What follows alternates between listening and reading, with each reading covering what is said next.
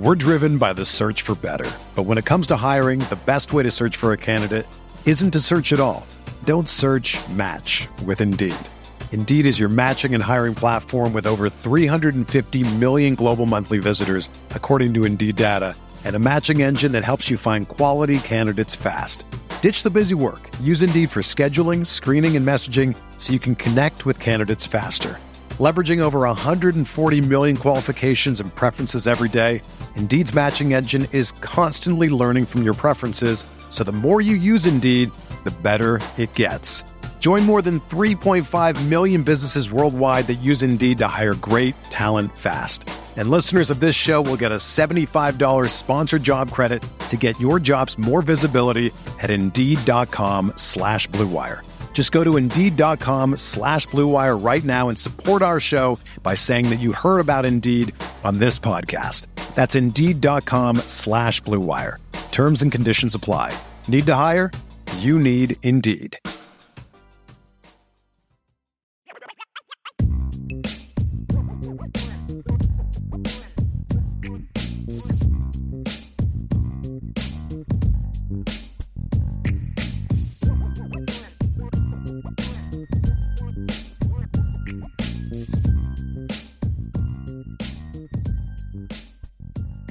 IB Nation, welcome to the Irish Breakdown Podcast. You know what today is. Today is Friday.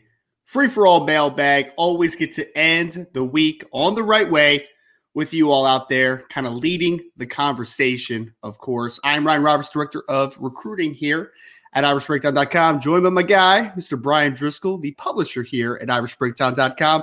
We missed you all. We weren't able to do a show yesterday, obviously, but we're back and ready, locked and loaded to end the week off right. Always busy weeks here. It never slows down here in Notre Dame land, right? We obviously had Marty Biagi, who was officially named as the special teams coordinator. Well, not officially. Like Notre Dame hasn't named it, but the interviews are over. They found their guy. Yes. Yep. So we got a new coach on the way in. We have recruiting news as always. We have team news. You were just able to catch some of the interviews a couple days ago, obviously, for some of the newcomers on campus. So it's busy times, Brian, but it's gonna be a good way to end the week, man. Yes. Letting everybody lead this conversation. Yes. So we could talk Notre Dame football, we could talk about coaching hires, we could talk about NFL, we could talk recruiting, about anything. draft. Anything. History, movies. Ask Brian his favorite food takes. Ask him it, man. Ask him it. We're locked and loaded. I know we already had a million questions ready to go. Somebody beat John A1 today, though, by the way. A lot of people beat John A1 today. So I'm actually worried about John. I'm getting ready to shoot him a text, be like, hey, man, you okay, man? I don't see any questions from you here. So I think he's just letting y'all kind of get a little bit of a head start. So that's what I think is going on. Well, until John gets in here, let's get it started and kicked off with Notre Dame 2164. Thank you for the question. With our running back room being as stacked as it is, what is your guys' opinion about how much we should see both Jadarian Price and Jeremiah Love in 2023? Well, I think when you have kids like that on your roster, I don't care who you have coming back. You've got to find a way to use weapons like that some way, somehow. And I think that's where a smart coach, because I know there's obsession with use your starters on special teams. I'm like, that's fine if those guys are genuinely head and shoulders above other players. But I'm kind of like, okay, do I really need to use J.D. Bertrand on the special teams, or is that a great chance to get Nolan Ziegler some opportunities to run down the field? And I just think this whole using your starter thing is a little overplayed. And Notre Dame didn't use as many starters on special teams as people think they did last year. I mean, Foskey played a bunch and Jack Kaiser played a bunch, but there's a lot of starters that didn't play a ton on special teams. And so I think it's that right there is a great way to use those two guys. I mean, first of all, Jeremiah Love was a kid that some people recruited as a defensive back. So why not have him on your coverage units? You know what I mean? And the other part is I'm getting those guys assumes also that Jadarian Price is healthy and back to full speed, right? So we're working with that assumption to answer this question for me, Ryan, those are my two kick returners back there. And it's whatever side it gets kicked to, that's who's taking the ball. And I would give Jeremiah Love an opportunity to return punts as well. So those are the first two ways to get them touches. I would have Jeremiah Love potentially on some of my kickoff coverage teams. I mean, I'm going to use his athleticism, his tackling ability, his size, his speed. And then anytime I have even the smallest lead in a game, I'm giving those guys opportunities to touch the football. And I don't mean smallest lead. I'm talking about like smallest big lead in the game, right? Like as soon as I get like 20, something like that, I'm saying, okay, let's get a series for Jadeveon here. Let's go 21 and throw one of these two guys in as the number 2 back in this situation. That's what I would like to see them do. And of course, if there's blowouts, give those guys the rock. I mean, that's running the ball, throw screens, throw it to them, all that. Those young guys need to touch the football this year. We're driven by the search for better. But when it comes to hiring, the best way to search for a candidate isn't to search at all. Don't search, match with Indeed. Indeed is your matching and hiring platform with over 350 million global monthly visitors, according to Indeed data, and a matching engine that helps you find quality candidates fast. Ditch the busy work. Use Indeed for scheduling, screening, and messaging so you can connect with candidates faster. Leveraging over 140 million qualifications and preferences every day, Indeed's matching engine is constantly learning from your preferences, so the more you use Indeed, the better it gets. Join more than 3.5 million businesses worldwide that use Indeed to hire great talent fast. And listeners of this show will get a $75 sponsored job credit to get your jobs more visibility at Indeed.com/Blue Wire. Just go to Indeed.com/Blue Wire right now and support our show by saying that you heard about Indeed on this podcast. That's Indeed.com/Blue Wire. Terms and conditions apply. Need to hire? You need Indeed. You ready? Showtime. On May 3rd, summer starts with The Fall Guy. Let's do it later. Let's drink a spicy margarita. Make some bad decisions. Yes! Audiences are falling in love with the most entertaining film of the year. Fall Guy. Fall Guy? Fall Guy. That's what the poster said. See Ryan Gosling and Emily Blunt in the movie critics say exists to make you happy. Trying to make it out? Nope. Because I don't either. It's not what I'm into right now. What are you into? Talking. Yeah. The Fall Guy. Only in theaters May 3rd. Rated PG-13. Well, and I would say this too, Brian. Like we saw Jadeveon Price last offseason before the injury happened, right? Like he was going to play a lot last year. He was going to be in the kick return conversation. He was going to be in the running back conversation last year. So I think special teams is the perfect way to get those guys some touches. I mean, Jadeveon Price is explosive, straight line fast.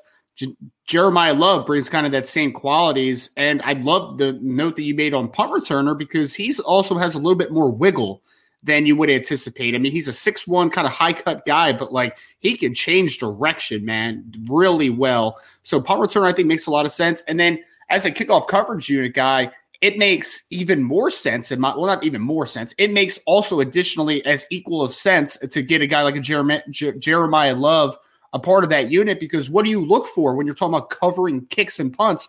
You're looking for length. You're looking for speed. Two things that Jeremiah Love has in volume. So like you said, size. Exactly. Look, he's bigger and he's going to be faster than every guy they have at safety, except maybe Ramon Henderson, right? That's the only guy that's probably faster than Jeremiah Love. He's faster than all of them. And he's bigger than most of them too. And same thing with the corners, right? I mean, he's faster than most of the corners that they have. So to your point, the reason I bring it up is those are guys that are normally considered for those positions. Well, why not a kid like him? That's my whole point is Lorenzo Styles off punt coverage. Not that Lorenzo can't do it, but I want Lorenzo focusing on being the best wide receiver he can be. Maybe put Jeremiah out there as the gunner. So those are things you need to do is look, you just can't throw every freshman you have down there on special teams and expect to have good special teams. But sometimes you have a guy that's just like, this guy's too big, too good, too athletic for us not to find a way to use him. And that's how I see Jeremiah Love. And he's just such a physical player as well, not only from the running style, but I mean, I remember my first conversation ever having with him. That was before like people were kind of honing in at running back at that point. He was like, man, I could be a lockdown corner if I wanted to. I'm like, all right, brother. Well, you have a chance to maybe make some tackles potentially early on in your Notre Dame career. So I think special teams makes a lot of sense. I'm very interested to see how quickly Jadeveon gets back to full health. Because, I mean, again, I know that we have Logan Diggs and Audric Estime, who are proven commodities at this point coming back. But you can't ignore the fact that before the injury, Jadeveon Price was going to play a lot of football at running back, right? So I'm interested to see how quickly he gets back and how quickly he can assert himself on getting some of those touches in the backfield. It would be interesting to see, I think. Yeah, It's a great problem to have, though, right, Ryan? I mean, we're sitting there talking about how to get these really athletic guys in the field. I mean, a couple of years ago, these are your 1 and 2 backs, at the worst 2 and 3. And nobody's even talking about Jabron Payne, who was a 4-star running back coming out of high school. Exactly. And if Jabron doesn't have the injuries his last 2 years, we're having a – well, first of all, he's probably not at Notre Dame because he wouldn't have been in Indiana. He'd have been Ohio State, Michigan, somewhere like that if he doesn't have the injuries. So, but, yeah, you're absolutely right. We forget about Jabron. Jabron's a good football player. We saw him back on a kickoff return this past year. He didn't get a chance to return it, but he was back there against Syracuse. So another guy that you can't forget about as far as the special teams conversation too. No doubt. From Shane O'Shea, thank you so much for the question. Thank you for the best Notre Dame coverage around. How would you rate the top 10 coaches in college football? Oh no, we're doing a top 10 list this early in the show. Oh no. Well, there was a list that came out yesterday, I think from 247 Sports or something like that. I can't remember who it was, but it was interesting. I mean, look, first of all, Ryan, we got to set the terms. What does top 10 mean? Does top 10 mean what guys have done in the last 5 years? Is it the last 10 years? Is it for the entirety of their careers? I think that kind of impacts who's going to be in top 10. So if you're going to say, hey, who are the top 10 coaches in college football right now based on what they've done at the last 5 to 10 years, I'm not going to have Mack Brown on that list. Sure. But if you're going to say, give me the top 10 coaches right now in college football, and you take the entirety of their resume into consideration, there's no way you can not have Mack Brown on that list for what he did at North Carolina the first time, winning a championship at Texas, took him to another championship game. And he's done an okay job at North Carolina this time. So I think that's a criteria, right? So the first thing we need to do is, are we talking sort of recent history? Are we talking last 5 to 10 years? Are we talking about the last 5 to 7 years? Let's kind of set the terms first before we kind of come up with what that list is going to be. So when you think about that, are you more talking about right now based on what we've seen in recent history? How do you define the top 10 in your opinion? My mind definitely went to more short-term success than long-term success. So I would say maybe last 5 years or so, somewhere in that ballpark. Because I think we do hit a little bit of that weird kind of line of guys that we're just talking about that were more better coaches maybe 7-8 years ago and haven't been as good recently, right? So I think the recently, because I think of if I wanted 5 coaches in college football right now, I don't care what you did 10 years ago, right? I care about very recent how good you've been. Yeah. I don't give Jimbo a ton of credit for winning a national championship because he's been so pretty much bad after since then, right? I mean, so I prefer it that way. I like it kind of having it to where it's sort of recent history. So when you look at it right now, Ryan, so give me your top guy right now. Who's your top guy in college football, right? So if we're going to talk let's say 7 years. Let's take the last 7 years into consideration, right? So more than just one cycle. So that would be 22, 21, 20, 19, 18, 17, 16. So from 2016 on. Yeah. I think there's 3 guys right now that are clearly head and shoulders ahead of everybody else. And that is in some order, Dabo, Nick Saban, and Kirby Smart. Yes. And I think right now, it's hard for me not to put Kirby number 1 if we're going to talk recent history. They've got 2 titles in that stretch. Alabama has 2 titles in that stretch, correct? 17 and 20. Yep. Georgia's are the 2 most recent. So you could make a case for Kirby to be number 1, but if you're going to take the entirety of the last 7 years, I think you could also make a case for Nick Saban still being on the top of that list. I probably would keep Nick Saban at number 1 personally, because I kind of look at the national championship 2 years ago, and I'm still kind of sitting here if Jameson Williams doesn't get hurt, that game might turn out completely different. Meaning Alabama would have another title? Yes, exactly. So you might be able to add another one. One of the 2 receivers doesn't get hurt, Jameson or John Mechie. Yeah, I was going to say Mechie. I think they win that game. Georgia could not cover them early in that game. They just couldn't. Jameson was killing them early in that game. He was. So I would probably go with Nick Saban number 1. I would go for Kirby number 2 because back-to-back national championships, they're kind of becoming a little closer. They're the new standard in college football as far as what teams are trying to emulate. And then Dabo is a very strong third for me for what he's been able to do at Clemson. If we're talking the last 3 to 4 years, the current senior class, it's Kirby. But if we're going to push it 5 to 7, you've got 2 titles for Saban in there as well.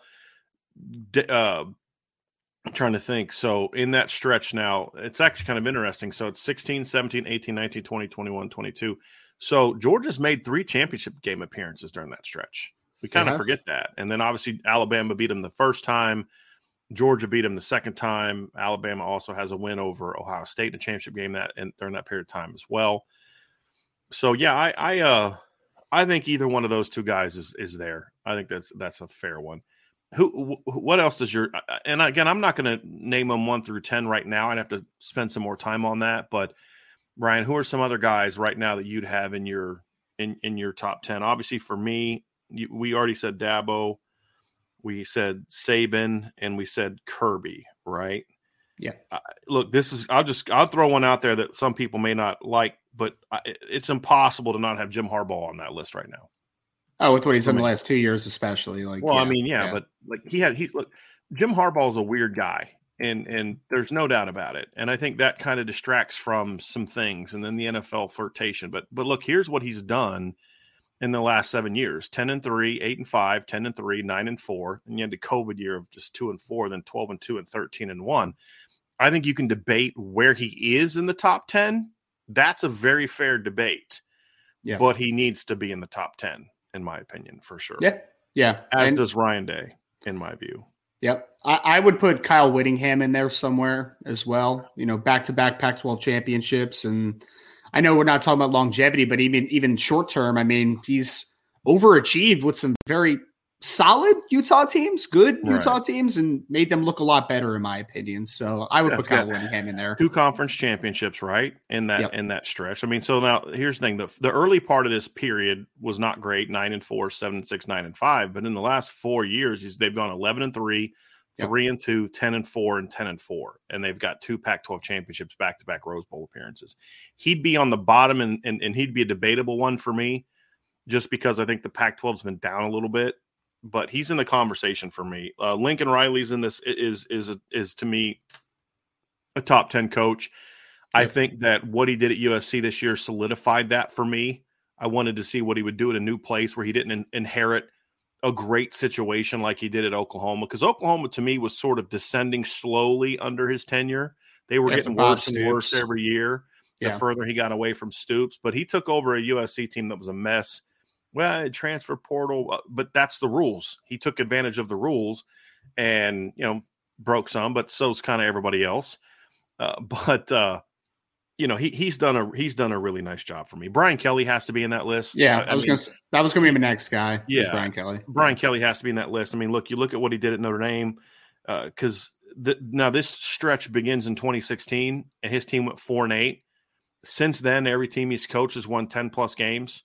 Yep. So to me, he's got to be in that conversation. So we've got Dabo. He also didn't fall into a great situation with LSU either, right? And he did a good job in year 1. Right. So. As I said last year, and LSU fans got all upset about it. He inherited a dumpster fire. He did. There's no debating that. And they went out and won 10 games his first year.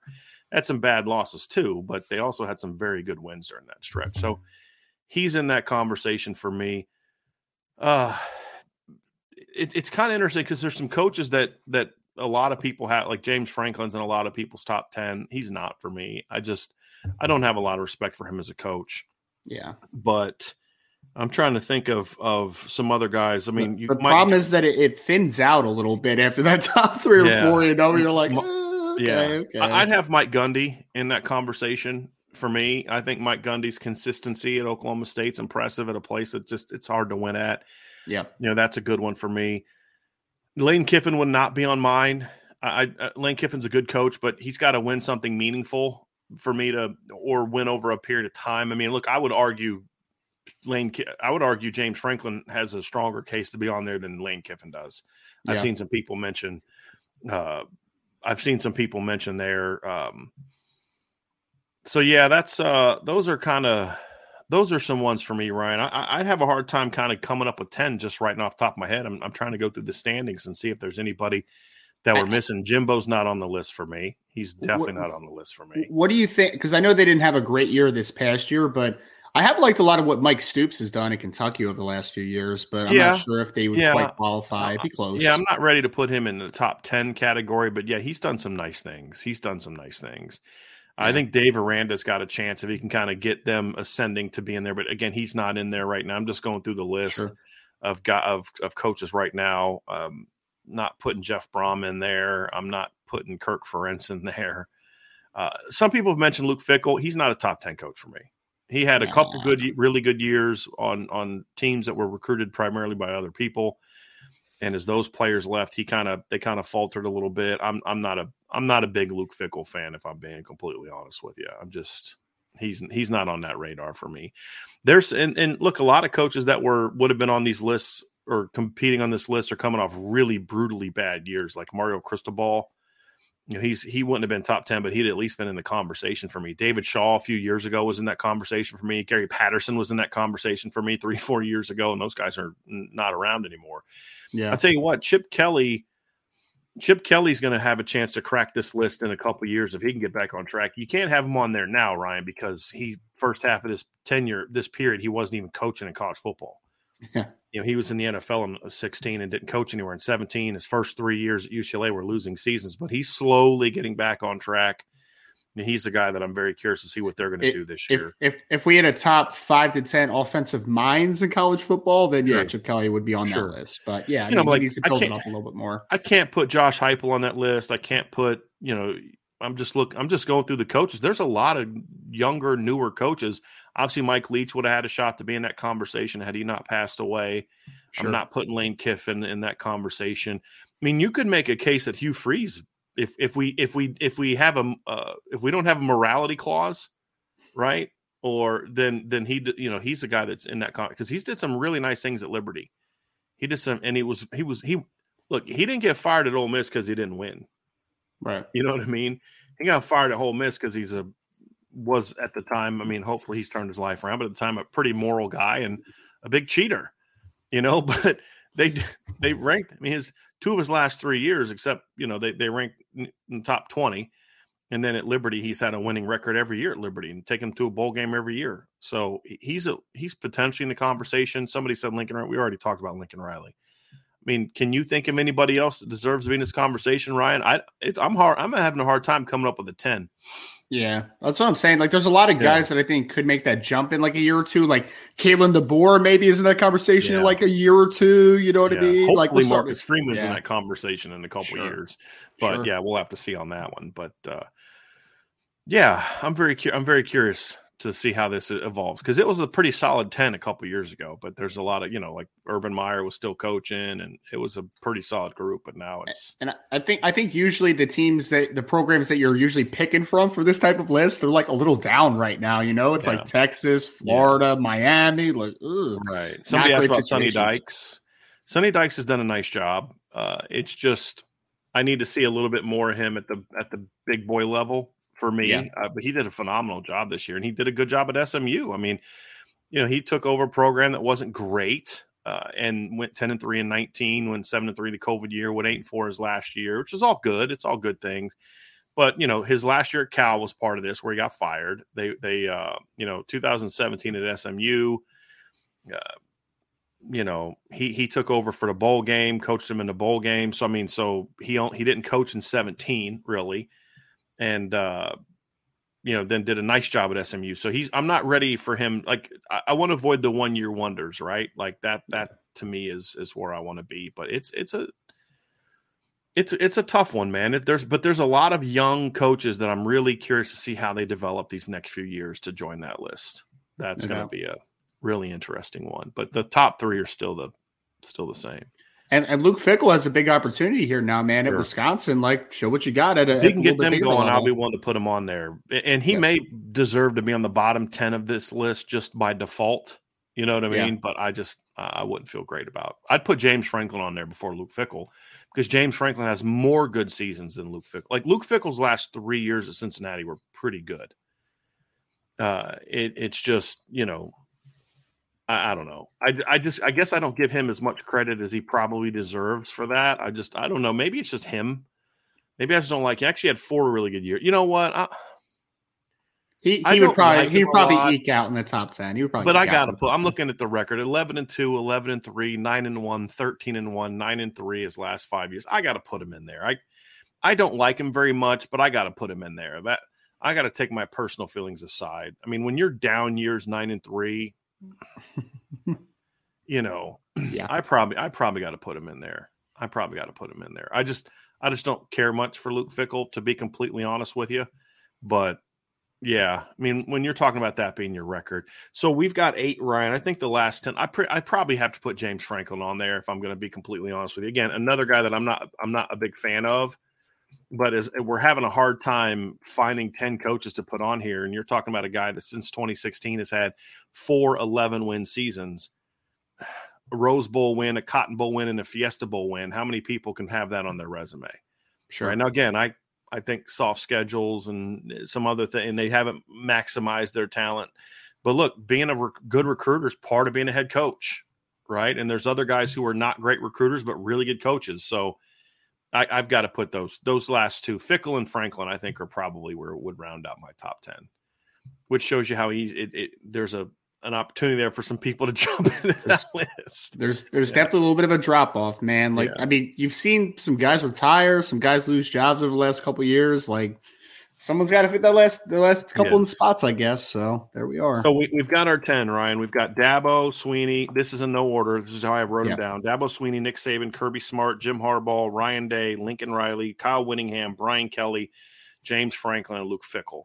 Those are our 10. So yeah, I'm comfortable with that, man. I can live with that. I can live with that. Again, that was not in an order. That was because I would have Brian Kelly ahead of Kyle Whittingham probably, just for the consistency of it. I'd move it around a little bit, but yeah, that'd be my 10 for now. Good question. Good starting question. Good early question. From Vanilla Chill, he says, if Sam Hartman is the quarterback, do you see Tyler Buchner being involved with the offense with more packages? Do you think it could be a bigger package for him compared to the 21 season with Jack Cohn and him? Ryan, I'm back and forth on this one. The other day, I think I said you'd be nuts not to have Tyler Buchner involved in the offense in some capacity. Yeah. And I still believe that to be true. But here's the other part of this. And it got me thinking as I wrote an article today at irishbreakdown.com. And the article was basically, the premise was that if Tyler Buchner handles the next 9 months correctly and well, and has the right kind of attitude and looks at the opportunity that's in front of him, if he doesn't start at quarterback, right? Let's assume that he doesn't win the starting job. For me, I look at it and say, this could be a great opportunity for him. And the point that I made in the article was he can learn from a guy. He's going to learn a lot more under Sam Hartman than he did under Jack Cohn. And the point being, not that Jack Cohn wasn't a great leader and all that, but they're so different in styles. Sam Hartman and Tyler Buchner have more similarities, where Sam Hartman's can throw off platform, can throw while getting hit, can maneuver the pocket, similar body types. Yeah. Yeah. There's a lot of things where you could say, I mean, now Tyler's a more dynamic athlete, but there's a lot of things that Sam can sort of teach Tyler either personally or just by Tyler watching and studying him and decision-making and all those type of things. And if Tyler doesn't play a lot this year, and just says, hey, I'm focusing on building up my footwork and building up my technique and doing those type of things, those are all things, Ryan, that you look at and say, I could see him taking a big jump as a player. But if you start throwing him in there into that niche package, does that take away from that improvement technically? Yeah. So is it better to use him as a change of pace this year, or to have him focus on building up his quarterback skills? And the reason that I've been back and forth on it is he's a dynamic athlete, but we're in a different situation than we were 2 years ago when it was Kyron Williams, Chris Tyree, and then, Logan and Audric were true freshmen. And you looked at it, you didn't have necessarily quite as good a depth as you do right now, where if I'm putting Tyler in the game for touches, then I'm taking touches away from my running backs. So I'm back and forth on it. And at the end of the day, there's no wrong answer. If your goal is to develop Tyler as a quarterback, and so you want to remove him from that from that aspect of the runner and focus more on the other aspects of it, then I would be okay with that. If your goal is to still say he's still just too good not to play, I'm good with that too, because he is. And so I'm torn, Ryan. And if you ask me today, I'd probably lean towards just really enhancing him and not necessarily putting him in a lot of those packages unless you're going to let him throw. And so that's kind of where I'm at with that. You ask me the same question next Friday, and I may be different because I may have just watched some of his 21 highlights where he's running around and making plays. I'm like, how do you not put that on the field? So I just don't think there's necessarily a wrong answer on this one. I don't think there is either. I know we talked about it the other day, and I would be for a red zone package. Like, I don't want a full package where it's just like a full drive. You throw Tyler Buchner in there and it's a complete change up. Like, if there is a situation, though, where I'm against the team that is a little bit slower on the second level or doesn't handle misdirection very well and runs a lot of man coverage in the red zone, like Tyler Buchner in there, man, is just such a mismatch in those types of situations. I'm not talking about just running wildcat with him, right? Like, I'm talking about actually running a red zone offense with him to utilize both his arms and his legs. And I think that you can simplify that enough, or at least keep that package, I don't want to say simplistic, because it doesn't have to be simplistic, but just kind of one note enough where you could still build it up, where you could still build up and everything. And then just one period of practice, maybe this is your red zone offense. This is what we're working on right now in red zone. Here's the Tyler package out of the red zone offense. Because the number one thing that I want to get accomplished this offseason is for Tyler Buchner to buy in. I do want him to get to buy in as far as being the quarterback here long term, right? Whether that is in 2023 or 2024, because I think that the great thing about now having Gino Guidugli as the quarterback coach, and that's all he is the quarterback coach, is that that could almost become the project, right? It's like, yeah, you want to build up Sam Hartman as a 6-year senior. You want to get the best ball out of him. But, hey, Gino, that really talented quarterback over there that isn't playing as much because there's a 6-year senior now in front of him, like, that's your guy, man. Build him up to 2024 and get his confidence back, man, and let him know that we believe in him. We believe in him as long as he can stay healthy. So I think you could still do the project, the Geno project, and get Tyler ready, but also still have a red zone package. Still have something that is that change up when the game is in a interesting situation and the team is going man coverage in the red zone and they're not great on the second level, and Tyler can be just a dynamic weapon in that department. So I think there's something that you could kind of marry. I think there's a marriage that could happen between those two ideologies. Ryan, I got the next question because it's for you. So we have a super chat from Tyler Evans, and he says, Mr. Roberts, after Anthony Richardson's combine, did he get himself drafted in the top 10? And Ryan, I want you to answer this question two ways if you can. Number one is, because I know the answer to this as far as what you think will happen. I saw you and Joe's mock draft on that. So number one is, will it happen? Like, will he get himself drafted? And number two, the second part I want you to answer that's more me adding on to Tyler's question is, do you think he should be a top 10 quarterback? So first, after the combine performance, do you think Anthony Richardson will now get drafted in the top 10? Yeah, but I don't think that it was just because of the combine. I think that NFL teams are very intrigued by his athleticism even before and his upside before the combine. But I think the combine just kind of, for me, Tyler, like, it reaffirms just how athletic this kid is, right? Like, it put it elite athlete. Yes. I mean, at that size, Ryan, yeah, that is freaky athletic. I mean, Brian, like the relative athletic score stuff, right? Like the RAS stuff. Technically, when you take everything into account, his size, athleticism, all the testing combined, he graded out as the most athletic quarterback to ever test at the combine. Like, that's kind of where it is, right? Like, this isn't a good athlete. This isn't a great athlete. This is an elite athlete. And we already knew that, though, right?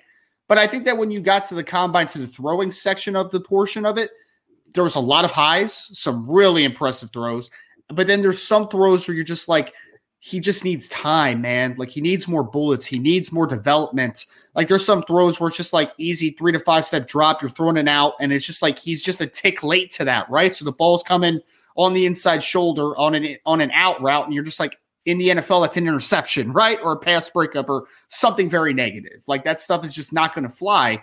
So he's such a puzzling player because I think there is two worlds for Anthony Richardson. If he lines up with the perfect situation where maybe he's eased along in the right system under good coaching, could be a superstar. You could convince me that happens.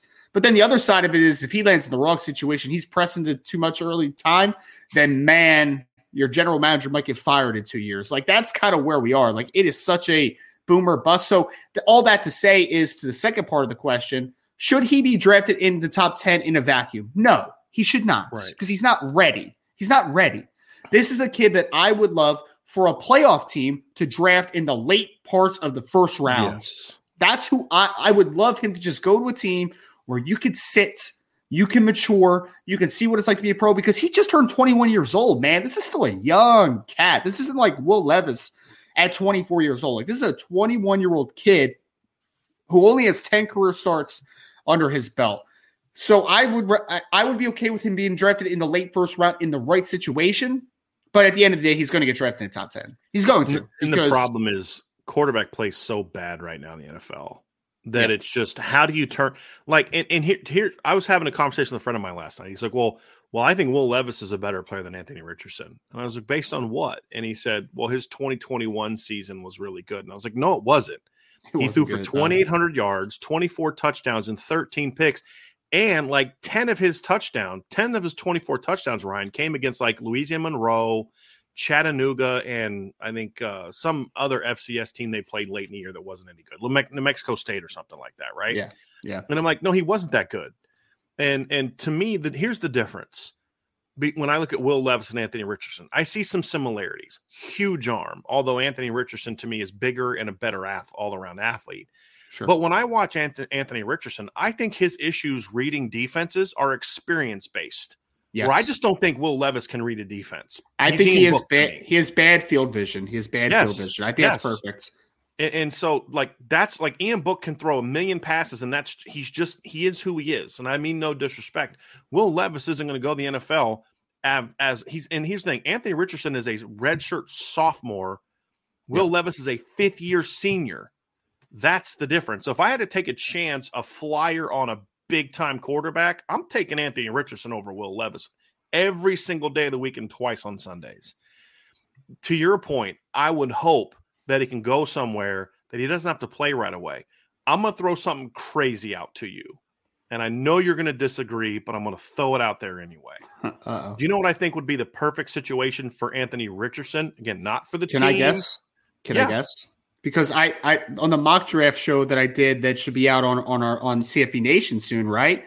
I put him to the Seattle Seahawks at number 5 in kind of a realism, but also, kind of speculation type of thing because he can sit behind Geno Smith for a year, and because now he's on a 3-year deal. It's a pretty team-friendly contract for a quarterback that just threw 30-something touchdowns last year, and he's not pressed. But also, if he is developed properly in a year or two, depending on how the timeline goes, you have DK Metcalf, Tyler Lockett. You have some dudes around him, man, where you're just like, okay, I think I can deal with that a little bit. I think I can feel it.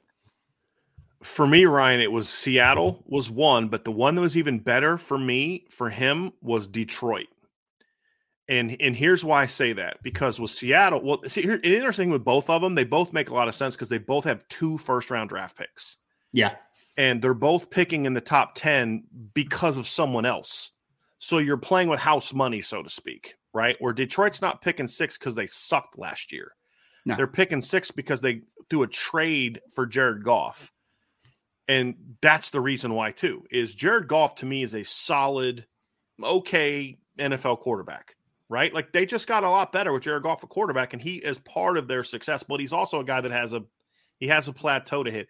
Jared Goff's not as bad of a quarterback as people make him out to be. The kid's played in the flipping Super Bowl, solid, man. And he just helped turn the Lions around. Yep. Learn under him.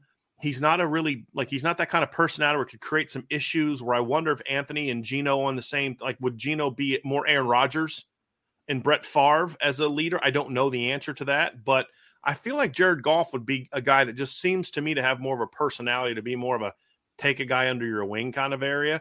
And you're going to a system that doesn't put as much on the quarterback's shoulders early on also. And then Detroit would still have pick number 18. Yeah. So, look, Detroit's not winning the Super Bowl next year. That's the reality. So this is such a great opportunity. They're still a pretty young team. This draft is a great opportunity for them to come out and say, we're going to prepare for our future and then help ourselves in the present at 18. Yeah. That's where I kind of look at it if I'm Detroit. And I think that would even be a better situation for me than Seattle, in my view. Detroit quietly had a top 5 offense in the NFL last year too. They were pretty good, man. Yeah. Again, there's not a need for him to go there. I think Seattle fits that perfectly right. There's no need for him to play there. Yeah. No need. Right. And so let him do the Steve McNair route, the Aaron Rodgers route, where these guys can kind of come in, learn for a year or two, then get your chance to shine. So those are my takes for him. I would see that. Somebody just said it. Gavin Harden just said it. I mean, if you come out of the draft with this as your number 1 and your number 2 in the first round, he said Anthony Richardson and Michael Mayer. I mean, that's a heck of a first round. Well, man, I gave the Detroit Lions Michael Mayer in a mock draft, and Detroit fans told me I'm an absolute idiot for drafting a tight end in the first round with the Detroit Lions. Yeah. So you know. Yeah. So that would be an interesting one. You could reunite Michael Mayer and Brock Wright. How fantastic would that be? Yeah. How fantastic would that be? So that's an interesting one, Ryan. But to your point, in a perfect world, the Lions could take him at 18. That's where he should be drafted. To your point, the Lions can take someone at 6 who's, can help us right now. And then at 18, they could take an Anthony Richardson type. That's how it should be if the NFL wasn't quarterback crazy. Yeah, in my opinion, because they absolutely are quarterback crazy. All right, here we go. Oh, we actually have one more super chat, Ryan, from down here from K Grant. I wanted to pull that one up. So he gave us a super chat. Thank you very, very much for that, K Grant. And then he had a question to go with that, Ryan. He said, K Grant was chatting with a buddy of mine who's also a Notre Dame fan. The discussion was, can a Notre Dame coach be considered a legend without a title? No, not in football. Yeah. You can in basketball. I think you could in basketball. I don't think you could in football. Men's basketball. In football, I don't think you can be considered a legend. And that's my big thing on Brian Kelly. He's winning. That's a longevity award. You're defined by greatness by whether you win championships at a place like Notre Dame. Exactly. Yeah. I think the point there is that it's Notre Dame at the end of the day, right? You can't, Kyle Whittingham's going to be a legend at Utah if he doesn't win a national championship, right? Because of what he's done as far as this sustainment of that program. But that's more because what they believe is their upside as a program. Notre Dame is still about winning national championships. So I agree. It's very specific to what the situation is. But at Notre Dame, you need to win a national championship. Absolutely. 100%. Now, you don't got to win a bunch of them, but you've got to be good for a long time, and you need at least one title. And that's Lou Holtz was an elite coach for 6-7 years in Notre Dame and then won a title, almost won 2 others, really. 93 and 89, they were close. They were a game away in both, a late season loss away in both games from playing for another championship. And I think they would have won both years. They would have won the championship. If they'd have beat Miami, they win a title in 89. And if they'd have beat Boston College, they win a title in 93, in my opinion. So, yeah, but he fits that criteria for me, Ryan. No question about it. From Vanilla Chills, I think we already hit this one. Yep, we already hit this one. Oh, yep. Sorry, my bad. I got to get better at taking those out once we get to them. So here we go. From USMA87, mailbag question. Was it just me, or did Gino Guidugli sound more like an offensive coordinator than a quarterback coach? He talked about installing the offense, or is that how the process might be set up at Notre Dame under Jared Parker? Brian, you got to hear from him firsthand, right, at the event. Yeah, actually, I had a chance to talk with Coach Guidugli afterwards because it was kind of funny. For 2 decades, when I would hear the name Gino Guidugli, I'd roll my eyes. Because my first year, this is funny, it had nothing to do with Gino, or for Coach Guidugli, I should say. My first year of coaching, I was at Wittenberg University. And so I was finishing up my degree. So that first semester I went there in kind of that spring, I was living in the dorm, one of the dorms. And so it was this old Civil War era building. And I was told that it was just an old raggedy building. But anyway, 3 doors down were some football players. And one of them was a kid named Chad Thompson, who was a starting offensive lineman for us at Wittenberg that year. Really good player. Well, he was from Fort Highlands, and he was a teammate of Gino Guidugli's. And so Chad would always talk to us about how good Gino Guidugli was and how great Gino Guidugli was. And like, he like popping the old VHS highlight tape and show us how good to the point where it's like, whenever I'm like, oh God, here we go. We're talking about Gino Guidugli again. So like, then, he goes to Cincinnati and does well. And I'm like, oh God, I got to hear about Gino Guidugli again, so it's just kind of funny so I actually shared that story with Coach Guidugli the other day. And I was like, hey man, I got to apologize, but hearing your name still kind of makes me cringe a little bit. But he remembered Chad, obviously, and got a good laugh out of it. But, so I did have a chance to speak with him very briefly. But, look, that's kind of how you want your position coaches to be. I mean, the best teams, your install is happening with your position coach. That's where it starts. I mean, the head coach, the OC's got to have guys. If you don't have coaches around you that you trust to do install, then you've got to get new coaches. Yeah. I mean, that's just a fact, Ryan. Now, once you get to fall camp or spring practice starts, then obviously the OC is doing the group installation, but the position coaches have to be able to do that. And so I need a position coach that's talking about here's how we're installing, here's how we're installing, because you're starting with the basic of that position, and it's up the OC to bring it all together. And so that's an important thing. And again, I don't think, and this is also what we talked about, Ryan, what we hoped for, is you've got to kind of have guys that have that ability, experience being coordinators, but also be willing to kind of know the role that you're not the coordinator. And you want Gerad Parker to sort of, hey, you got to let everybody know you're the boss, but you also have to, put your pride aside and realize that, look, I need other guys around me that are really good. And so far it's a good sign that you have coaches that feel that you don't have Gerad Parker stepping in and be like, no, I'll do install. I do install. But you also heard Sam Hartman talk about how he was over at Coach Parker's house, got to meet his kids, and was fishing at his house, right? I mean, so it's both. It's both, in my opinion. So, yes. I also loved the one thing Gino Guidugli said, Coach Guidugli said about tightening the feet and the base and not messing with the release as much, which I really like. I really like that, man, because, right, it makes me cringe. Like tightening a release, right? That's cool. But then I hear some people say change release, and I'm just like, oh, no. What are we doing, man? Don't change it.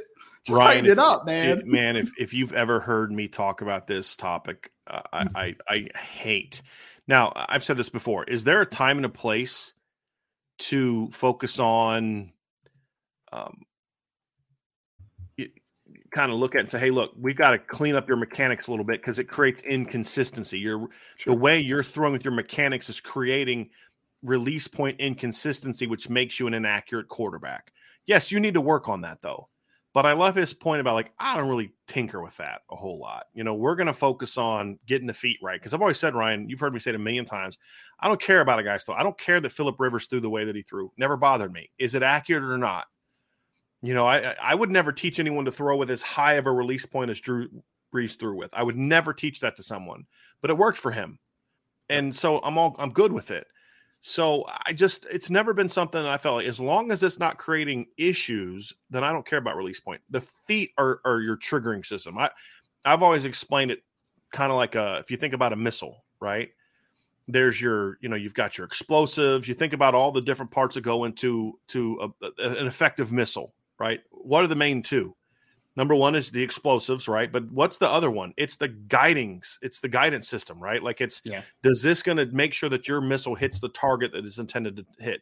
Well, the guidance system for a quarterback throwing a football is his feet, not his arm, right? The arm is the delivery system. That's the aspect of the missile that delivers the missile. But once it's delivered there's something else that's determining where it's going to go, and it's your feet. And I've always used that as an example, obviously, which doesn't surprise you, Ryan, with my love of history and military history and things like that. But I think I loved hearing that, Ryan. Absolutely loved hearing that from him. No question. This is one I want to address, Ryan, because I've had several people mention this to me today. I wanted to address this one. So go ahead and read that one. From Tommy Gunn, who said, anyone else concerned about the number of conversations he's had with Tommy Rees? Not at all. Look, I get some of y'all don't like Tommy Rees, but Tommy Rees didn't get fired. He got hired by Nick Saban at Alabama. Right. Right now, am I wanting Gerad Parker and Gino Guidugli be like Tommy Rees. No, be yourself. But there's nobody on the planet that knows that room better than Tommy Rees. True. And it's not calm saying, okay, Coach Rees, what are the drills I should be running today with the quarterbacks? Hey, talk to me about these kids. What makes him tick? Tommy Rees has been recruiting Tyler Buckner since 2019? He's known this kid for almost 4 or 5 years. He recruited Steve Angelo. He's known him for a couple years. Nobody in the planet knows these quarterbacks more than Tommy Rees. That's what he's looking for. What makes this kid tick? What are the things that I need? Hey, look, this kid had a rough background. And so this is, I had a hard time. I was hard on him and I had a hard time reaching him. And once I started kind of finding a new way, that really worked for me. And you ask those questions. Now, you still have to find your own way, but having sort of that baseline of, it's like, Ryan, if you left and you did something where you started your own business somewhere and then you left Irish Breakdown, the person that would replace you would be a fool not to call you and say, hey, look, what are the ways that how do I do a good job here? What are the things that makes Brian tick? What are the things I can do not to piss him off? And what are the things I can do to make him happy? That person would be a fool not to take advantage of that. Now, does that mean that person going to try to come be you? No, they're going to try to be themselves. And it's the same thing here. You'd be foolish not to take advantage of that resource of Tommy Rees.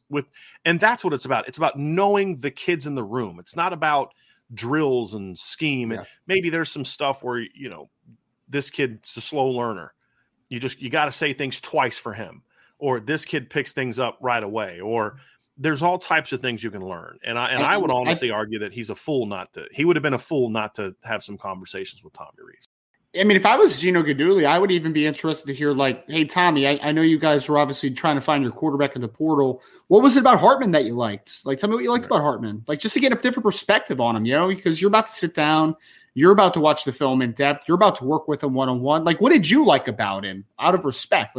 Why do you think he fits here? This environment, this offense, this situation, even that type of stuff too, I think can give you just a different perspective, which I think multiple perspectives never hurts, man, because I don't have to have your perspective. I can have your perspective and I don't have to believe in what you believe in, right? I just know what you were seeing through your eyes. Because at the end of the day, I'm going to make my own decisions. I'm going to make my own actions. I'm going to do all that type of stuff.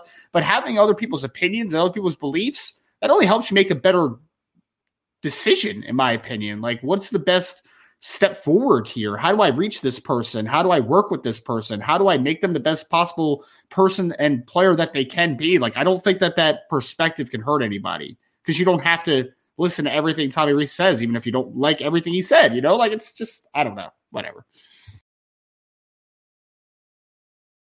It's only a kick, a jump, a block. It's only a serve. It's only a tackle, a run. It's only for the fans. After all, it's only pressure. You got this. Adidas.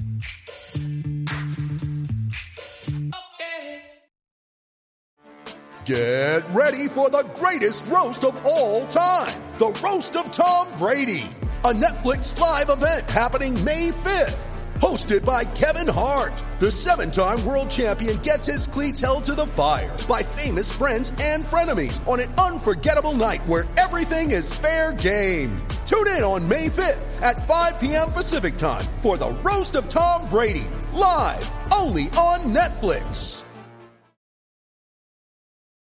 From Stonador says, what year do you think is most important for Marcus Freeman to succeed, or worded differently? If you believe Freeman will succeed long-term at Notre Dame, he must have a top 10 team by year blank. A top team, not a top 10 team. Oh, sorry. Top team by year blank. Yes. I think 2023. I do. And allow me to explain. Now, look, if he has a team that wins a championship, that trumps what I'm about to say. If they go out there in 2024 and win a championship, it trumps what I'm about to say. But I truly believe that this team has to be really good. Really good. Now, could we see a scenario where they go 11-2 and my answer to this is, did they succeed this year? Absolutely. If Notre Dame goes 10-2, we talked about this the other day. Am I happy if Notre Dame goes 10-2 this year? No, because I'm a championship guy. You compete to win a championship. Why else are you playing the game? But if like they go 10-2 and let's say they beat Ohio State and they beat USC, but they lose to Clemson in a barn burner, and then they just lose some other random game that all great teams do. I mean, Ohio State 2018 got blown out by Purdue. The 2014 Ohio State championship team that won again, championship team lost at home by 2 touchdowns to a 7-6 Virginia Tech team. The 2016 Clemson team that won a title lost at home to Pitt in November, right? It happens, okay? So let's say they do that. Am I happy about it? No, I'm not happy about it, but I feel like it's progress because you beat Ohio State, you beat USC, lost a barn burner to Clemson, you had another one, or let's say you'd lose to USC and beat Clemson, whatever. But you beat Ohio State, you go 10-2, that gets you to, I don't know, the Cotton Bowl or something like that. I'm not quite sure which are the playoff games this year. So like one of the non-playoff games, you go to New Year's 6, you play some SEC team in the in the New Year's 6 bowl and you win. Oh, that's a successful season. Is it ultimately the ultimate pinnacle of success? No, it's not. That's a championship. But that moves the program forward big time, Ryan, in my opinion, that year. They need they need minimum that kind of season, in my opinion, for him to have the foundation to succeed, because I think the 9-4 campaign of this year, the bad loss to Marshall, the bad loss to Stanford, if they have a similar season in 2023, where let's say they start beating all the bad teams, but then they lose to USC, Ohio State, and Clemson, playing a Camping World Bowl or something like that again, does that really move the program forward? And now all of a sudden you start falling further behind because your recruiting class is going to fall further behind. And now all of a sudden you're too far behind the 8 ball to get caught up, especially in this world of the transfer portal and NIL and all that other kind of stuff. So I really believe this is an incredibly important foundational year for Marcus Freeman. If they don't have success this year, it could create enough stumbling blocks to, really cause some problems. And the other part too is you have the kind of year I just mentioned, the 11-2 with some big wins. Now all of a sudden you've built up enough cachet for yourself to maybe start swinging your weight around a little bit more on campus, right? No, I know what you're saying, Jack, but nope, this is what we need, right? That's the other thing too. So I really think this season is incredibly important for Marcus Freeman Notre Dame. I'm not saying if he doesn't have a great year this year, he's over, it's done, but it's going to get really tough if they have anything remotely close to what they had last year. Because now it's, okay, great guy, great recruiter, but is he really a great head coach? Whether you think it's fair or not, that's what the outside perception will be if they don't have a really good year this year, in my view. Well, and I think that when you look at it, it's like 2022 version, there were some excuses built in, right? Because it's like first-year head coach, first time being the head guy, you had your quarterback gets hurt in the second game of the season, and you have to play with the backup quarterback. And, there is some excuses built in, and some of them are legitimate, right? Like being a head coach for the first time, like that's legitimate, man. That's not easy. Like people act like that's just like a seamless transition. Like, no, dude, that's a tough decision, especially for a guy that was 36 years old. Like that was a tough one. Now coming to year 2 though, Brian, I mean, for me, because we're going to talk about this all offseason, Notre Dame has a good roster coming back, man. Like at the end of the day, there's not a ton of holes there. You're going to have one of the best offensive lines in college football. You're going to have a really talented wide receiver unit. You're going to have one of the best running back rooms in all of college football. You're going to have a proven commodity at quarterback who's been extremely successful. You're going to have a defense that should get better, but even if it's just as good as it was last year, combined with how much better the offense should be, that team needs to win, man. It needs to win, right? Like I'm not sitting here saying national title or bust, but like you need to show that you're getting close to that type of spectrum, to that level of football, because there just is there's not a built-in excuse. Because even if, God forbid, your quarterback goes down this year, you have a backup quarterback who a lot of teams in college football would die to have, right? Like you have built a lot of depth on your team as well, in my opinion, at this point. So looking at the roster that Coach Freeman has and this staff has coming back, combined with the fact that you just spent a year with the maturation building and you ended the year off on a pretty good note, and you went 8-2 down the stretch, and there was a lot of great things, obviously. But at the end of the day, year 2 is a different conversation now, right? Like this is a new resume for year 2. And with the team that Notre Dame has coming back, You got to show growth. You got to show that you're heading in the right direction. You have to show that you can compete with the big dogs. That's the situation you're in if you're Marcus Freeman, in my opinion. And it's going to be an exciting year because we're gonna be able to tell a lot about the future of Notre Dame football based upon 2023, in my opinion. All right, next question here, Ryan. We got another one. We got one from Vanilla Chill. Vanilla Chill said, Jared Parker talked about a collaborative approach to the offense with his position coaches. Can that be a good and bad thing, i.e. balancing responsibilities, final decision-making, and play calling? I mean, Brian, we talked a little bit about this, and I think I talked the fact that I think Jared Parker, as a first-year head coach at the University of Notre Dame, having his experiences as a play caller, combined with having Joe Rudolph, who's been a play caller on the college level, combined with having Gino Guidugli as a player that's called a coach that's called a game on the college level, combined with having a very experienced running back coach in Dylan McCullough, and Chancey Stuckey, obviously as a big up and coming star at the wide receiver from a wide receiver coach perspective. That's a lot of very interesting perspectives. And you have guys that have called football games. So if I'm Jared Parker, and this is kind of the conversation we just had about Gino Guidugli reaching out to Tommy Rees, I think it's a waste of resources for Jared Parker to not listen to what his coaches have to say and to pick their minds and to understand what they've been successful at and maybe what some of their pitfalls were, even as play callers in the past, so that you can now, I mean, because you're going to have your identity, but it'll you shape can always, who you are. Exactly. You can always continue to build, continue to grow. What is something that might work for me more in this capacity, in that capacity? What can I try? What do I not like? What do I want to avoid? Just because you listen to all this information, you have the opportunity to now pick what you think works for you and kind of, put away things that don't work for you. So I think it's a positive as long as you make it a positive, right? Like as long as you have the right mindset, if you're Jared Parker, to make sure that people understand what their roles are here. And it's open for you to give your thoughts, give me your perspective. But from there, you also need to understand that at the end of the day, this is my offense. This is my offense, and this is going to be a collaborative effort, but everybody has their roles.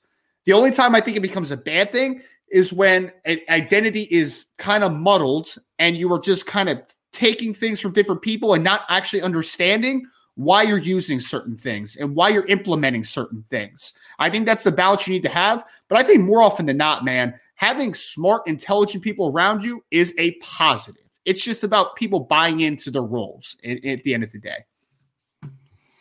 Yeah, that last part's huge. It's good if you are willing to be the guy but also to be the guy that appreciates the talent you have around you. You can be too collaborative, and you can be too arrogant and set in your ways that I know better than everybody else. Those are the two danger zones. You got to find that sweet spot, and everybody's got to know their roles. And if you're smart, Ryan, you nailed it. If you're someone who has people like Joe Rudolph and Gino Guidugli and Dylan McCullough and Chancey Stuckey, and you're not utilizing their minds of what your offense should look like, you're an arrogant prick who probably isn't going to win here, right? And that's not Jared Parker. But you can also be too submissive to people who have done it more than you or other minds, and now you're not a leader. Now you're too weak. I think I don't know Jared Parker very well, but he doesn't strike me as a submissive guy. He also doesn't strike me as I'm smarter than you, so shut your mouth kind of guy. Right. I think he's a pretty confident guy in his ability, but also understands that, yes, I'm really smart and I know what I'm doing. But you know what's even better? Hiring another really smart guy and another really smart guy and another really smart guy. And now all of a sudden, we're going to be in a position to get the most out of what we have. And that's how you win at a place like Notre Dame, in my opinion. Well, we'll find out if that's definitely how he is, Ryan, but that's how he strikes me. Yeah, I agree. And I think that, we always talk about coaches at the core or teachers, right? And I know from experience, and because I was a co-teacher a lot in my teaching career because I was a special education teacher. But you need to understand that when you're working with people, there still has to be one unified voice. Because you know what kids do, what young men do, what young women do when there's too many voices? They stop listening because then they're like, I don't know what you're trying to get across to me. I don't understand what the message is. I don't know who I'm supposed to be listening to. At the end of the day, the offensive players need to know, I need to listen to Coach Parker, because everything that happens in that room is because he wants it that way, because that's what he thinks is best for this football team. And Coach Rudolph and Coach Stuckey and Coach McCullough and everybody else involved in that room, Coach Gaduli, they have bought into that unified voice. Otherwise, people are just going to stop listening. And the minute that happens is the minute that you lose control of a program. Matt Sokolowski has another question, has a recruiting question for us here, Ryan. Go ahead and read that one. How does the 2024 recruiting class look compared to the same time last year for the 2023 class? All right, I'll be honest here, Ryan. I'm going to give my take on this, and I want to get your stance. It's very, very similar to where last year's class was at this time. It's just reversed. So last year at this time, you had 2 offensive players and 6 defensive players. And we were all sitting there list every week. We do a show, Reese sucks and where's offensive recruiting and all this kind of stuff. And it was just like, let it play out.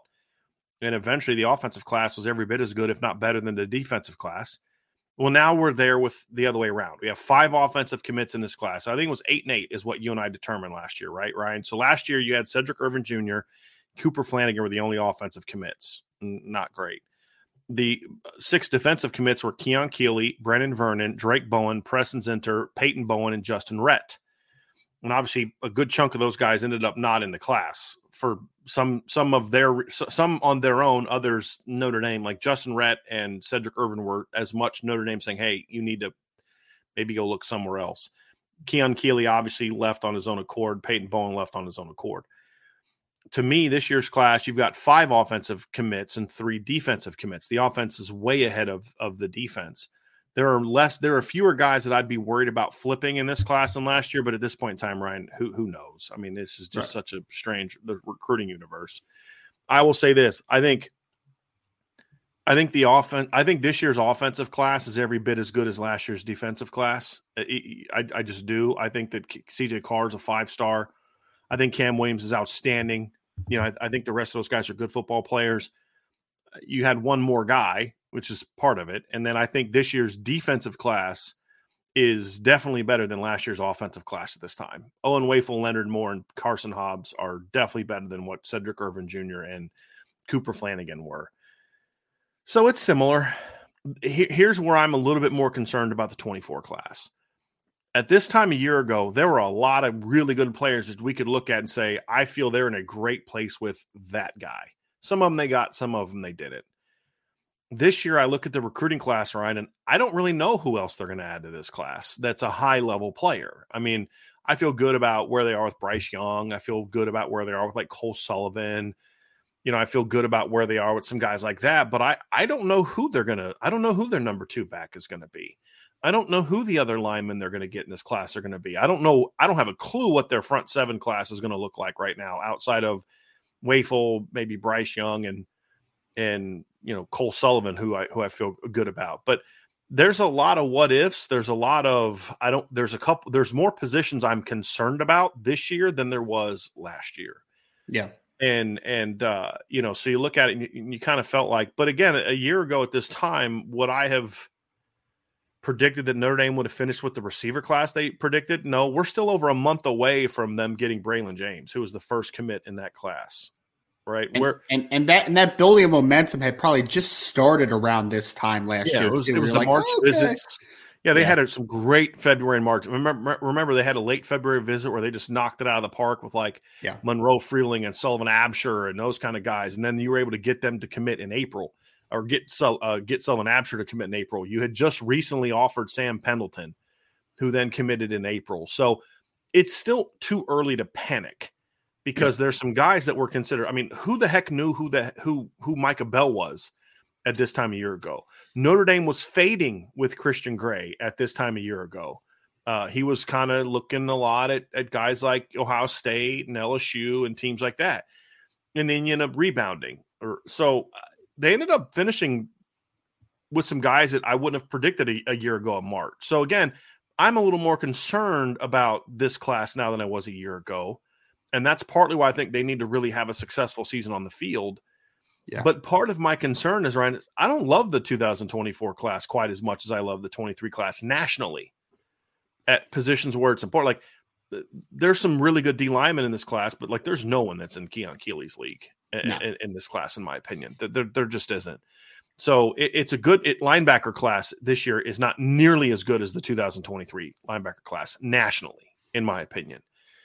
And so it's a little concerning for me, but there's a ton of defensive backs, and some of them aren't ranked very high. I mean, look, they could get a 3-man safety class right now of guys that are ranked as mostly 3-star players that I would love, that fans won't be excited about. Like I've said, Ryan, you can tell me what you think about this when I'm done, but if right now, if Notre Dame finished with some 3-man combination of Davis Andrews, Jalen McClain, Kennedy Urlacher, and DeMello Jones, give me 3 of those 4 in some capacity, I'd be ecstatic. But a lot of people in this chat would be pissed because most of those guys are low-ranked players. I don't care. Those guys are really good football players. Leonard Moore, why are you taking a 3-star kid? What does Rivals do? The next rank, jump him right up to number 150, which is about where he should be. You know, so there's a lot of guys like that in this year's class, Ryan, that you've got to take a flyer on. You know, like Cole Sullivan. I didn't like Cole Sullivan when I first watched him, but I had you liked him, and you were like, watch him again. And then somebody else that I respect in the business said, watch him again. So I studied a little bit more film, watched some game film. Like, you know what? I've really come around to that kid, and now I like him a lot more. So I got to take this, Ryan. Yep, you're good. So it is a little bit of an interesting conversation, though. And I mean, honestly, I was going to use Leonard Moore as a little bit of a example here. I mean, Leonard Moore is a player that I remember there was a individual in the chat during his commitment ceremony, and we had obviously the live show for it. And someone had said, "Oh man, Notre Dame getting another 3-star." And I'm just like, guys, like this is not going to be a 3-star when everything ends. I'm telling you, man, it's not going to happen. I mean, 6'2", 170 plus, good athlete, really nice change of direction for a player his size. Plays in Texas against some really good competition. Like this is not going to be a 3-star. It's just not going to be. Yet I had to hear this conversation. Obviously, he's a 3-star, he's a 3-star, and I actually remember. I think I was going to comment in the chat recently because what Brian just said. Now he's up to the 4-star, 150 player in the country by one of the platforms, and he's only going to rise throughout this process. Like he's a talented kid, man. But to Brian's point, and I think that we feel very similarly about a lot of the class, it was really an incredible job by Notre Dame to get CJ Carr early, to get early with Cam Williams, because Cam Williams had a nice offer list.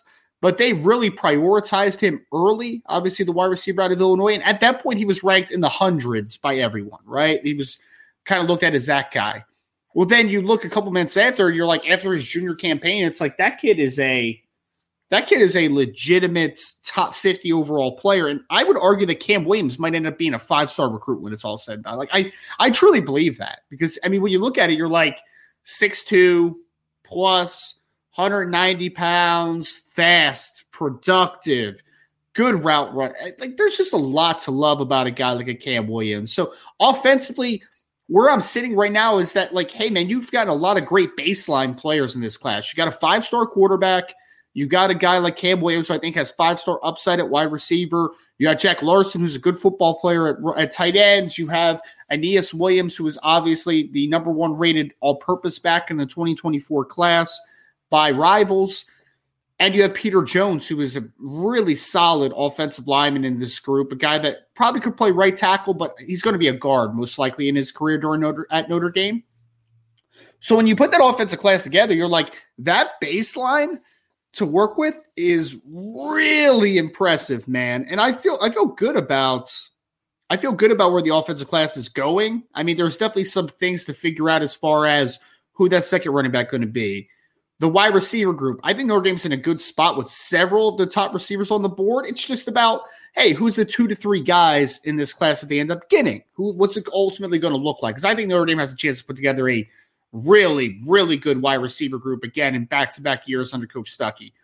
Who's the second tight end in the class? Is it going to be Carter Nelson? Is it going to be Caleb Odom? Is it going to be Jaden Riddell? Like, there's some talented players that are on the board, obviously. They have prioritized Jaden Riddell and Carter Nelson as the second tight end potentially in the class. But I really am interested to see Joe Rudolph coming in because I talked to Peter Jones, and Peter Jones was just so ecstatic after talking to Joe Rudolph. They had a long conversation on the phone, and I think that when you look at Joe Rudolph's past and his history as a recruiter, on top of just some of the relationships he's already built with some guys that Notre Dame already has on the board, I think the offensive line group is going to end up being a nice group in 2024 as well. So I'm not really concerned about the offensive class at all. The defensive side of the ball is the completely different conversation and a completely different animal. You're just at a point for me where safety, I feel good about where Notre Dame is with several safeties. Cornerback, at this point, you have your two cornerbacks in Leonard Moore and Carson Hobbs. It's just about finding who the third guy potentially is, right? So secondary recruiting, I'm good with. But defensively, it's the front seven. It is, man. A lot of talented defensive linemen on the board. There is. A lot of talent, including Owen Waple, who's committed to Notre Dame in the 2024 class. But you could tell me about 17 different combinations of how this class finishes. We're thinking it's going to be probably a 5-man class is what it ultimately is going to be. There's some people that say 4, but I think it's going to get pushed to 5, especially if there's a certain situation that happens. So you're looking at this class, you're just like, look, man, there has potential to be a nice defensive line haul at the end, but you hear about a couple of the guys maybe that they're prioritizing, a couple other guys that just are on their radar, but not really. Just a lot of uncertainty in the defensive line class. And then linebacker, like, I have no idea what's happening with linebacker. I mean, Brian, you mentioned about Cole Sullivan, right? It's like good situation with Cole Sullivan. You know, they like Kingston Vialama Asa, obviously, out there in St. John Bosco. And, you know, there's a couple. I actually like him quite a bit. I like him too. He's a good football player. But there's just more uncertainty at linebacker as far as like, we know some players that they like, but how much do they like them back? You know, like, who are the reasonable options, right. I think, is like my biggest thing. So, I mean, I was just kind of saying when you had to get off, like, I feel pretty good about where the offensive class is going. I feel good about where the offensive class is going, honestly. Defensive class, outside of the secondary, man, I just, like, a lot of talent on the board. I just don't know how it's going to end up. Like, there's so many different there's so many different groupings of defensive linemen this year where I'm just like, that could be the defensive line class. I'm a lot more concerned about D-line than I am linebacker, because I feel like linebacker, to a degree, it's just going to be a down year compared to last year's rankings-wise, because it's a down year nationally. It's not a great linebacker class from what I've seen. And even some of the linebackers that I like, I don't think are quite as good as some people. Like, I've seen Chris Jones, and he's a nice player, but I don't think he is what some people make him out to be. You know, there's Aaron Childs, who I like a lot. I mean, there's some Tylen Singleton. There's some good linebackers in this class that I don't think they're going to have a shot to get. Yeah. Which is a problem, right? Sure. I mean, that's a problem. But it's also not a great year at linebacker. So you're recruiting with a lot more big-timers for those kids. And so I think that's a little bit problematic, but you've done so well at linebacker in recent years, you can have a bit of a down year. Plus, there's some safeties in this class that I think could end up being really good linebackers down the road, Rovers and Wills. You know, for me, Ryan, the D-line, I look at it and I'm like, there's a lot of dudes that you just flat out are whiffing on. Some of it NIL related, nothing you can do about that. Others, it's just you're not putting in the work. And so, to me, it makes it even more imperative that you get Justin Scott. You cannot afford to not get Justin Scott. You have to. After that, you're going to have some projects. You're going to have Bryce Young. You know, potentially you could get Cam Clark, who I like Cam Clark, but he's a bit raw. You know, he's a guy that's going to need some time. You're going to get more guys like that. You know, you're going to get the Smith twins, where one of them I think is a good player. The other one, I'm not sure about. You know, he's a little more Howard Cross than he is, you know, the guys they got last year, which is a good football player. Yeah. So it's just kind of like you're reverting back to the pre-era when it comes to D-line recruiting, where you're making a lot of excuses why you're not getting the top guys, when in reality, it's more of a coaching issue than it is anything else. And hopefully Al Golden can fix that, or Al Washington can fix that. But right now, the front seven recruiting from Washington and Golden has left a lot to be desired, to be completely honest with you.